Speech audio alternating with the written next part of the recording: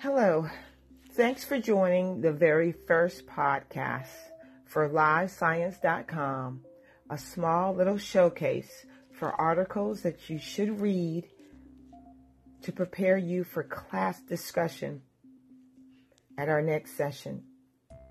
Today's article that I will highlight, just giving you just a tidbit in this case, is from LiveScience.com.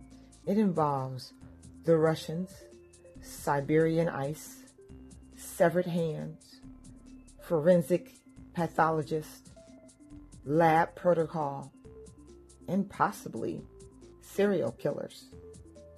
If you'd like to take a look at these severed hands, go to LiveScience.com.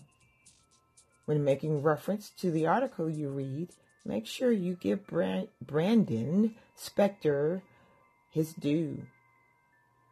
If you take an image, make sure you provide references. We will be using this material in our blog writing. So read up. Let's have some opinions. Let's see what's going on out there in that Siberian ice. Here's Ms. Schrader closing out. I'll see you in the building tomorrow.